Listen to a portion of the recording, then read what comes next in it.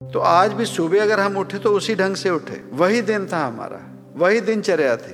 पर हमारे मन के भीतर है कि संक्रांत है, महीने की शुरुआत है, तो हम शुभ ढंग से इसे शुरू करें। तो शुभ शुरू करने के लिए आलस्य छोड़ें, आलस्य छोड़ें। कारण कि आलस्य आते ही जीवन में दरिद्रता आई, और दरिद्रता आते ही हमारे जीवन से शुभ चला गया। तो इस देही से, इस शरीर से जो हम लगाव लगा के बैठे हैं, इस माया से, इस आर परिवार से, जिया जन से जो हम लगाव लगा के बैठे हैं, जब तक ये गृहस्थ है, जिम्मेवारी है, वहां तक अपनी जिम्मेवारी निभाएं।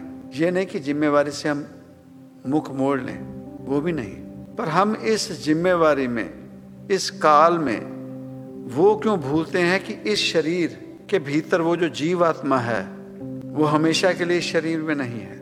उस जीवात्मा ने इस शरीर को छोड़ना है, और इस शरीर में रहते रहते वो भी कर लें जिसका ज्ञान हमें ये महापुरुष वाणी, गुरबाणी, प्रवचनों के जरिए, सत्संग के जरिए हमें जो समझाने की कोशिश कर रहे हैं।